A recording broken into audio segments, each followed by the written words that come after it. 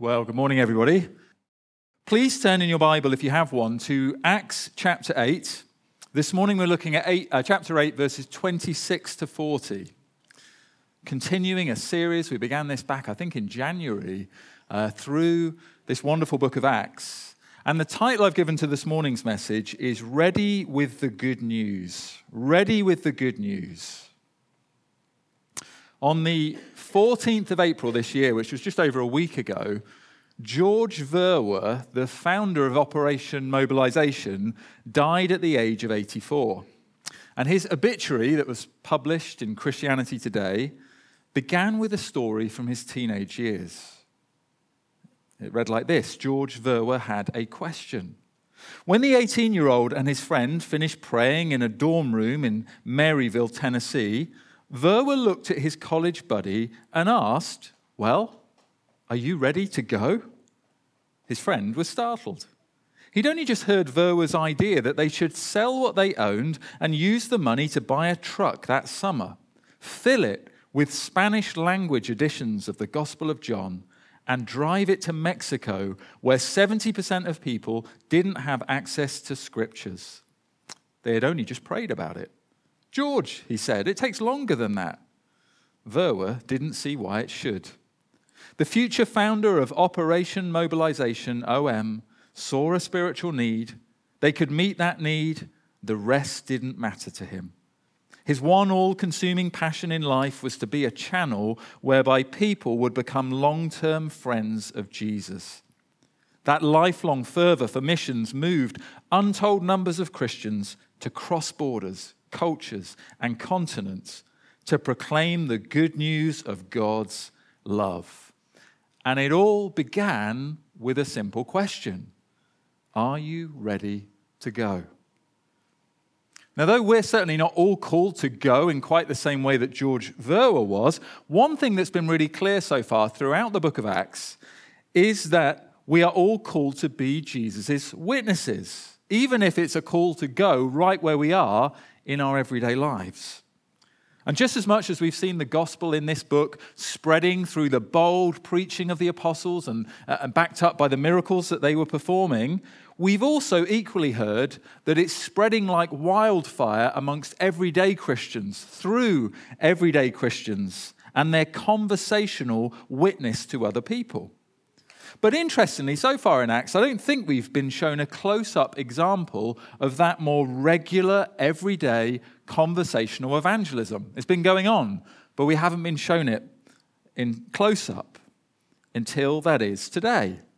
Because here in our passage this morning, we're going to see God leading Philip. We met him again last week. See him leading Philip to meet one particular individual, a stranger who is himself engaged in a very ordinary activity. He's traveling on a long journey, and kids, you can especially relate to this, and he's reading a book along the way. This is the first passage in Acts to zoom in on such a personal evangelistic encounter. But in doing so, it also shines a spotlight onto us and onto the importance of our being ready for similar everyday encounters like this as well. So this morning, I want to highlight three aspects of Philip's gospel readiness that we can learn from and practice ourselves to help us reach people in everyday conversations for Jesus. First of all, we're going to see that he was ready to be led to people. Secondly, he was ready to start a conversation. Thirdly, he was ready to talk about Jesus. That's our three simple headings this morning. First of all, ready to be led to people. Look down at verse 26. And this is just after Philip is in Samaria, just after the events of last week. "Now an angel of the Lord said to Philip, 'Rise and go toward the south, to the road that goes down from Jerusalem to Gaza.' This is a desert place. And he rose and went. And there was an Ethiopian, a eunuch, a court official of Candace, queen of the Ethiopians, who was in charge of all her treasure. He had come to Jerusalem to worship and was returning, seated in his chariot, and he was reading the prophet Isaiah. And the Spirit said to Philip, 'Go over and join this chariot.'" Now, the first thing to say about this encounter is that God's fingerprints are all over it. They're everywhere. God's sovereign initiative is visible at every single turn. First of all, this angel directs Philip to witness about Jesus in a most unlikely place, on a desert road at least 100 miles away from where he'd just been involved in some very successful ministry. Then the Holy Spirit instructs him to approach one particular moving chariot. And it just so happens that in that chariot at that time is a man who's already reading from the scriptures. And from that man's point of view on the chariot, at the very moment he's reading and puzzling over Isaiah 53, God just so happens to send a complete stranger running sort of alongside the chariot there on the road who can explain to him what he's reading. And as soon as this man as well believes Philip's message and puts his faith in Jesus, they just so happen to come across some water where he can be baptized. God's initiative is everywhere in this account, which means for Philip, this is a divine appointment that God himself has put in Philip's diary. God has set up this encounter. And as we sit here and survey it this morning, we read it, we think about it, we might well respond with justified awe and amazement at such a providential chain of events, little realizing that in fact we too still live in a world where God is still sovereign and where he is still providentially ruling over every detail of our lives, and that therefore divine appointments also await us on a regular basis as well. None of our interactions with people on an ordinary day are ever entirely by accident. All around us, God is preparing opportunities for us each day to engage in conversations where we can be his witnesses. Whether it's with a neighbor or a colleague or a family member or a complete stranger. God was and is and always will be a God of divine appointments and providential encounters. Opportunities for witnessing are all around us. But let's get practical here. Most of us, I think, unless we keep ourselves locked away, or perhaps you work at home a lot, most of us probably encounter tens, if not hundreds of people on any given day. And of course, all of these people, they need the gospel, but we also have many other daily tasks to do, other responsibilities that God calls us to faithfully fulfill and not neglect. We can't stop and talk to everyone we might pass on the street. So how are we to know who in particular we might be able to have a particularly fruitful, providential conversation with? Well, the second thing that's strongly emphasized in these opening verses is the leading of the Holy Spirit. Yes, God ordained for this encounter to happen between Philip and the eunuch, but in order to get Philip there, God had to lead him. Now, granted, in this case, the initial thing, of course, that gets Philip journeying all the way down south of Samaria, past Jerusalem, this is like a 100-mile journey onto this desert road. To get him there, he has to have a direct encounter with an angel of the Lord. And that's something pretty uncommon, even in the book of Acts. That doesn't happen very often, even in Acts. But once there on the right road, notice it's not another angelic encounter, but something much more common and relatable that actually directs Philip over to this particular chariot. And that is the inner leading of the Holy Spirit. Verse 29, and the Spirit said to Philip, go over and join this chariot. And this chariot and its occupant as well, they no doubt looked both impressive and strange to Philip, very unusual. On board this chariot is a man who's neither from Jerusalem or even Samaria, but who has come from much further afield. And he's now returning home from his annual pilgrimage to Jerusalem, back home all the way down to Ethiopia. And this is a man of high status. He's a minister, we're told, in charge of the royal treasury of Ethiopia. This is like the Ethiopian equivalent of the Chancellor of the Exchequer. And his carriage would have reflected that in its prestige and its ornateness, as would his clothing. And so Philip, just as we may well have been feeling, You know, when we encounter people who seem very different to us, he may well have seen the chariot and thought to himself, well, this can't be the person God's brought me here to speak to. No. This can't be the one. Look at me, I'm a dusty and dirty Jerusalem refugee. Who am I to approach such a strange and wealthy and prestigious person? Someone who's so visibly different from me. No, I must be here for some other reason, perhaps he was thinking. But then, with the chariot in view, he hears the Spirit say to him, go over and join this chariot. And Philip, though he may well have wrestled, I'm sure, in fact, with all of the same fears and doubts that we often do, he was open to the Spirit's leading. He was looking for a window of opportunity that God might be giving him. He was listening for the Holy Spirit's prompting, sensitive to the voice of the Spirit within him, which presents us with a question. Are we open to the Spirit's leading? As he stirs, directs, and nudges us towards particular people. Now, it's not, of course, that we have to feel led to share the gospel with someone in order to do it. The Great Commission, where Jesus says, go and make disciples of all nations, that's warrant enough for us to share it with everyone and anyone. Yet at the same time, we can and we should pray for divine appointments and God-ordained opportunities, to pray that God would particularly lead us to those whose hearts, perhaps, he's already preparing for the seed of the gospel.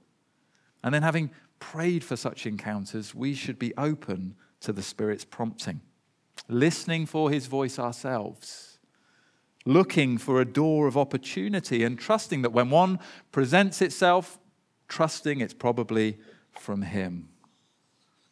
Whether we're sitting at a bus stop or in a coffee shop, shopping at Lidl or Sainsbury's or your favourite supermarket, having lunch with a colleague or opening the door to the postman, arriving home to see the neighbour putting the bins out, or being stopped in the street by a stranger asking for directions, we are probably presented every day with many very real opportunities to engage people in the beginnings of a gospel conversation.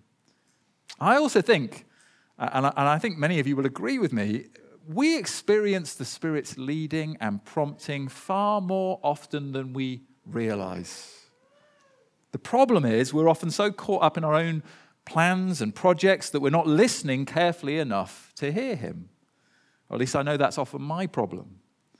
And it's hard, isn't it, in the busyness of life, rushing from one thing to the next, to be open to the fact that the Spirit might actually be telling us to stop and engage on a deeper level with a particular person. But if we long to be more like Philip and we long to have more fruitful conversations, we need to be looking and listening for God's direction. We need to be looking for everyday opportunities to step out in faith and begin a conversation, perhaps a God-ordained, God-prompted conversation with unsaved people. That's the first thing, the first encouragement we see here this morning. Philip was ready to be led to particular people. Secondly, we see that Philip was ready to start a conversation. Look at verse 30. And the Spirit said to Philip, go over and join this chariot. So Philip ran to him and heard him reading Isaiah the prophet and asked, do you understand what you're reading?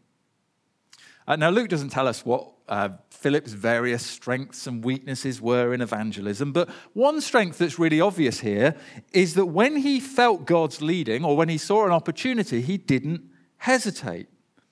In verse 27, we're told he immediately rose and went to the place that the angel of the Lord was directing him. In an instant, he drops everything that's going on in Samaria to begin this 100-mile journey south without hesitation. And in this account, in this story, our attention, isn't it, is often drawn to the fact that after this encounter with the eunuch, he seems to be literally teleported away somewhere else. And that's the bit that kind of grabs us and gets our attention. But he certainly wasn't teleported the first time around, down to the desert road to meet the eunuch. No, he had to set out on foot on an arduous multi-day journey, but still he didn't hesitate to set out in the right direction. He's very much a contrast to the story of Jonah, where God tells Jonah to go to Nineveh, and Jonah's also very quick to respond. He doesn't hesitate, but he makes swiftly in the opposite direction as fast as he can. Jonah runs, but Philip doesn't hesitate to go. And then when Philip gets there and hears the Spirit telling him to go over and join the chariot, again, he doesn't hesitate. He literally runs over to meet the man on board. He doesn't hesitate when he knows the Lord is leading him to do something or leading him to talk to someone. But me, I hesitate continually. Here's a little window into what goes on in my head in these sorts of instances. I couldn't possibly go and speak to that person, Lord. I don't have the time. They won't have the time. They'll think I'm weird. I'll think I'm weird. I won't know what to say, and neither will they. It'll be so awkward. And the more we hesitate, the more it becomes a habit to hesitate until we find ourselves comfortably resting in a state of perpetual hesitation. Maybe we find ourselves having got to the point where now we pretend we haven't sensed the Spirit's prompting, or we haven't seen a God-given opportunity, or maybe we're so habitually ignoring those things that we don't even know they're there at all anymore. But Philip, as I say, he has clearly got into the habit of not hesitating. He makes an immediate beeline over to the Ethiopian eunuch, and then he starts a conversation. Rather than hesitate, he initiates. He goes over and speaks to this man. Apparently, the famous 19th century evangelist, D.L. Moody, once made a promise, a covenant with God, that he would witness for Christ to at least one person every single day. But one night at about 10 o'clock, he realized he'd not yet witnessed. And so he went out into the street and spoke to a man standing by a lamppost, asking him, "Are you a Christian?" Well, the man, he flew into a violent rage and threatened to knock Moody down into the gutter. But 3 months later, Moody was awakened one night by a man knocking at the door, and it was the same man he'd witnessed to. "I want to talk to you about my soul," he said to Moody. And he apologized for the way that he treated Moody and said that he had had no peace ever since that night. Moody led the man to Christ, and he himself became a passionate gospel teacher. I read another story this week of a man named Bill. One cold January evening in Chicago, Bill was hurrying to take out the garbage. We call it the rubbish. And in his rush, he hadn't even bothered to put on his shoes. And his plan was just to drag the bin out there as quickly as possible and then run back in before his feet froze. And if we can't relate to anything else this morning, some of us who are responsible for putting the bins out can maybe relate to this. The strange attire that we've rushed to put on to get those bins out quickly. And as he started tiptoeing quickly down the driveway, however, he noticed that his new neighbor was taking the bins out as well. Well, Bill didn't think much of it. He parked his own bin at the curb and started to sprint back up the driveway as he'd planned. But then he sensed the Spirit compelling him. Go, walk across the cul-de-sac and introduce yourself to that guy. Well, he said, it's cold, God. My toes are freezing off. I'm sure he's cold too. I don't have the time. I'll do it another time. Nonetheless, Bill couldn't get any peace about his plan to rush back into his warm house. And so somewhat reluctantly, he walked across the cul-de-sac and said something like, "Hi, I'm Bill, your neighbor from across the street. Welcome to the neighborhood." "Nice to meet you. I'm so-and-so," the neighbor replied. "I own the new car dealership." And after that, both men pivoted and returned to their respective homes. But here's where it gets interesting. On every Tuesday night for the next year, Bill and that neighbor took out the rubbish at the same time. And every night, through the prompting of the Spirit, Bill stopped to chat with him. Over time, through their conversations around the rubbish bins, the men became close friends. And eventually, Bill led this man and his family to faith in Christ. I found that so encouraging that in the mundaneness of putting the rubbish out each week, and at the prompting of the Holy Spirit, Bill had this weekly divine appointment with his neighbor. And the teller of that story then continued. He says, "Do you have a neighbor you've been meaning to visit, or a new co-worker you've intended to engage in conversation? Do you have a gift you've been thinking about giving to the struggling family down the street? Is there someone in your school who continues to be on your mind and heart? If so, it could be that God is up to something. You, like Philip, may have a chariot waiting for you. So what is it that Philip and D.L. Moody and Bill all have in common? They're three very different people from different times with different callings and giftings, but each one of them, here's what they have in common, each one of them was open to God leading them to particular people, and when he did so, they didn't hesitate to actually go and initiate a conversation. And in each case, their willingness simply to start a conversation led in the end to life-changing outcomes for the people that they were speaking to. But what if we feel unable to approach someone? What if we're nervous? What if we're an introvert? What if we're simply not good at striking up a conversation? Well, I heard someone say recently, if the Holy Spirit leads you into a conversation, you can be sure he'll lead you through a conversation, even if you fumble it. We step into these conversations with confidence not in ourselves, but wholly in God, in dependence on the Spirit, which really is better by far than having the gift of the gab or being a wonderful conversationalist. What matters most in these encounters is not great wisdom, eloquence, or a commanding presence. What matters most is our simply being open to God's leading and open to being used by him to reach other people. But notice one more thing about Philip's readiness to go and speak. Before we move on to our third and final heading this morning, one more thing here. Even with the Holy Spirit's prompting to go over and speak to whoever's on this chariot, Philip doesn't just barge on in with, well, hey you know, the Holy Spirit, he sent me over here to give you a message, so you better sit still, buckle up, and listen to me now. I'm going to give you my 10-minute gospel presentation. No, he recognizes this is a real human being I'm approaching. This is a person, an individual person. He takes in what the man is doing. He sees he's reading, or he hears he's reading. And then he begins, as Jesus himself so often did, not with a statement of truth, but a question. Verse 30, do you understand what you're reading?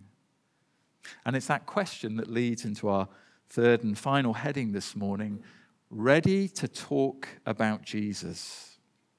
Because here's what happens next. Philip asks the man, do you understand what you're reading? Verse 31, and the man says to him, how can I unless someone guides me? And he invited Philip to come up and sit with him. Now the passage of scripture that he was reading was this. Like a sheep he was led to the slaughter, and like a lamb before its shearer is silent, so he opens not his mouth. In his humiliation, justice was denied him. Who can describe his generation? For his life is taken away from the earth. And the eunuch said to Philip, about whom, I ask you, does the prophet say this? About himself or about someone else? And then Philip opened his mouth, and beginning with this scripture, he told him the good news about Jesus. Just look at this opportunity that God has set up for Philip. This man in the chariot, as we said, he was an official from the Ethiopian royal courts. He was a eunuch. He's also already a God-fearing man. He's a serious seeker. Philip didn't know that as he was approaching the chariot, but that's what he discovers, a serious seeker. We know that because he's traveled 200 miles from his home to Jerusalem to worship there, and now he's coming away, heading home, but he's still confused and unsatisfied. He's searching the scriptures, and there are things he needs answers for. And then all of a sudden, this voice comes from below the chariot. Do you understand what you're reading? And he responds, how can I unless someone guides me? This man is hungry to hear. Philip is willing to share the final vital ingredient that's now needed in this kind of beautiful plan, is that Philip would actually be able to tell him about Jesus and explain what the passage means. But just imagine for a moment if Philip wasn't able to do that. Imagine if Philip had obeyed the angel, He'd traveled all this way. He'd arrived on the desert road. He'd been listening and open to the Spirit's leading. He'd approached this man's carriage. He'd initiated the conversation, asked him a question, heard the man's need for understanding, only for Philip finally to turn around and say, actually, I don't know. I don't know enough about the gospel to explain what this means. That would be a disastrous end, wouldn't it, to this long chain of divinely ordained events. But fortunately, that's not what happens here. Because Philip is able, not to necessarily explain the whole Bible, but he's able to point him to Jesus from Isaiah 53. And perhaps this man has been drawn to this chapter out of a particular personal vested interest. Maybe his visit to Jerusalem had only served to remind him of his own spiritual uncleanness before God. You see, especially as a eunuch, he'd only have been allowed to enter into the very outer courts of the temple at best. But here now he's found a passage in Isaiah that points to someone one day coming to deal with all that separates all of us from God. Someone who would take upon himself our sins, take upon himself our uncleanness. Someone who would be pierced for our transgressions and crushed for our iniquities. Someone who would come and die in our place for our sins so that we might be forgiven and receive mercy and be allowed to enter in. But this man, he is left with a burning question. Who is Isaiah speaking about? What is his name? Who is he pointing to? And maybe underneath that question, an even deeper one. Tell me, who is it that can save me? And Philip, praise God, from personal experience, knows the answer. Beginning with this scripture, he told him the good news about Jesus. Philip begins to talk to him about Jesus, to share and explain this life-giving good news. And again, Philip's example here is given to help us. And I think we can draw from this 3 S's to help us in our witness. Or at least I see here 3 S's to help us in these conversations, to help us to witness. First of all, the first S, start where they're at. Philip starts from where this man's immediate concerns are at. In this case, it's a particular biblical question. But it could just as easily be a much more mundane, everyday kind of thing, like Bill and his conversation with his neighbors over the dustbins.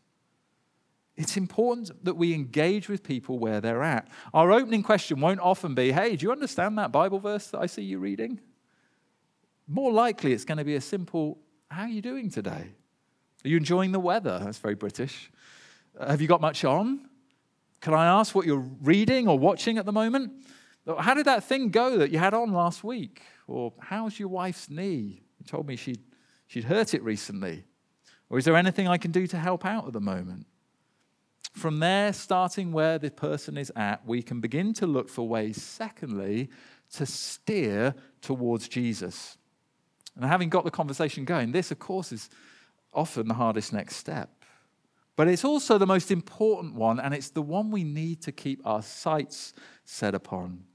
Because ultimately, for our conversations to bear saving fruit, we need to find ways to point people to Jesus. Romans 10:17 says that faith comes from hearing the word of Christ. And as I think about this, I think about my 2 barbers. Okay, now I have 2 barbers. It's not because I have like crazy hair and need 2 at once, but there happens to be 2 of them, and you never know who you're going to get, but they're both great.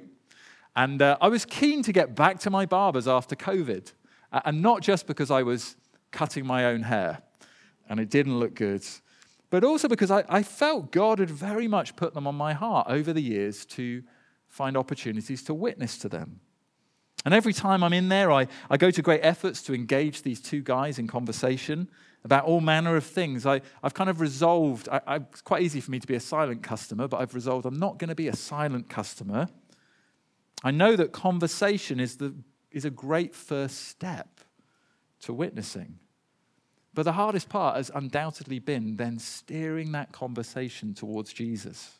in trying to begin topics of conversation or maybe find questions to ask them that would allow me to share about him. And I've had the beginnings of those kind of conversations at various times, but I felt very much convicted and encouraged by this passage this week about the need to move forward and be even more intentional in getting my conversations with them there. But Philip, we might think, well, he started out with a distinct advantage, didn't he? Come on, let's be honest. The Ethiopian man was already asking about Jesus. But even though that's true, notice that even Philip doesn't just settle for telling him one thing about Jesus.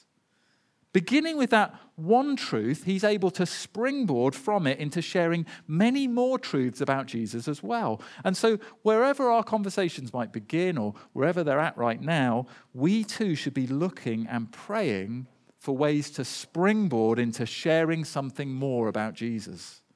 Looking for natural ways that we can maybe link him to the topic of conversation or link him to the other person's situation. And maybe that's often by even asking more questions about what they believe or what they're hoping for this year or this life, or whether they know much about Christianity. We're trying to steer them all the time, steer the conversation towards Jesus. And the third and final thing we see Philip do is to actually show them the scriptures, to show them the Bible. There is power in actually sharing God's words with people, showing them and exploring with them what God himself has said. When you think about it, looking in on this chariot, this is a beautifully simple evangelistic strategy that's on display here. What we find is quite simply one man sitting alongside another man doing a Bible study. Philip talking to this man warmly, kindly, patiently, with Bible in hand about Jesus. Again, the vast majority of our conversations, they don't begin here, but it's important to remember we want to get here eventually, to somehow bring the person we're speaking to, whether it's the first encounter or the 101st encounter, to a place of hearing what the Bible says about Jesus. And that we might do that through remembering a few choice gospel-centered verses to put into conversation, to just drop in at a good moment, or maybe by inviting them along to church or inviting them to a Christianity Explored course to look at Mark's gospel, or maybe inviting them to meet with us regularly one-to-one over a coffee to read John's gospel, and we could use the brilliant Word one-to-one books, which are designed for exactly that purpose, just to say to someone, hey, have you ever looked at the Bible? Have you ever wondered what's in there or what it has to say about life? Or there's something that's really changed my life, and I'd love to share it with you, or I'd love to show you where I found it. Would you fancy coming and having a look at it with me? How about meeting with me for a coffee from time to time or once a week and reading this little book, John's Gospel, with me? That's the kind of invitation we might issue. However we do it, we're looking for ways to steer every person we meet and every conversation we have ultimately to Jesus and what God himself has said about him. In much the same way that Spurgeon used to talk about preaching. I'm sure you've heard this before. He said, "Preach Jesus Christ, brothers, always and everywhere, and every time you preach, be sure to have much of Jesus Christ in the sermon. Do you not know that from every little town and village and tiny hamlet in England, there is a road leading to London? Whenever I get hold of a text, I say to myself, there is a road from here to Jesus Christ, and I mean to keep on his track till I get to him." And I just thought this week, wouldn't it be good to say the same about our everyday conversations? That in every conversation, somewhere there is a road to get to Jesus, and we mean to keep on his track till we get to him.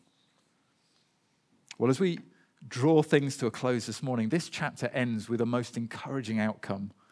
A reminder that when we set our sights simply on telling people about Jesus, some of the people we talk to will come to believe the good news and be saved and transformed by it now and forevermore.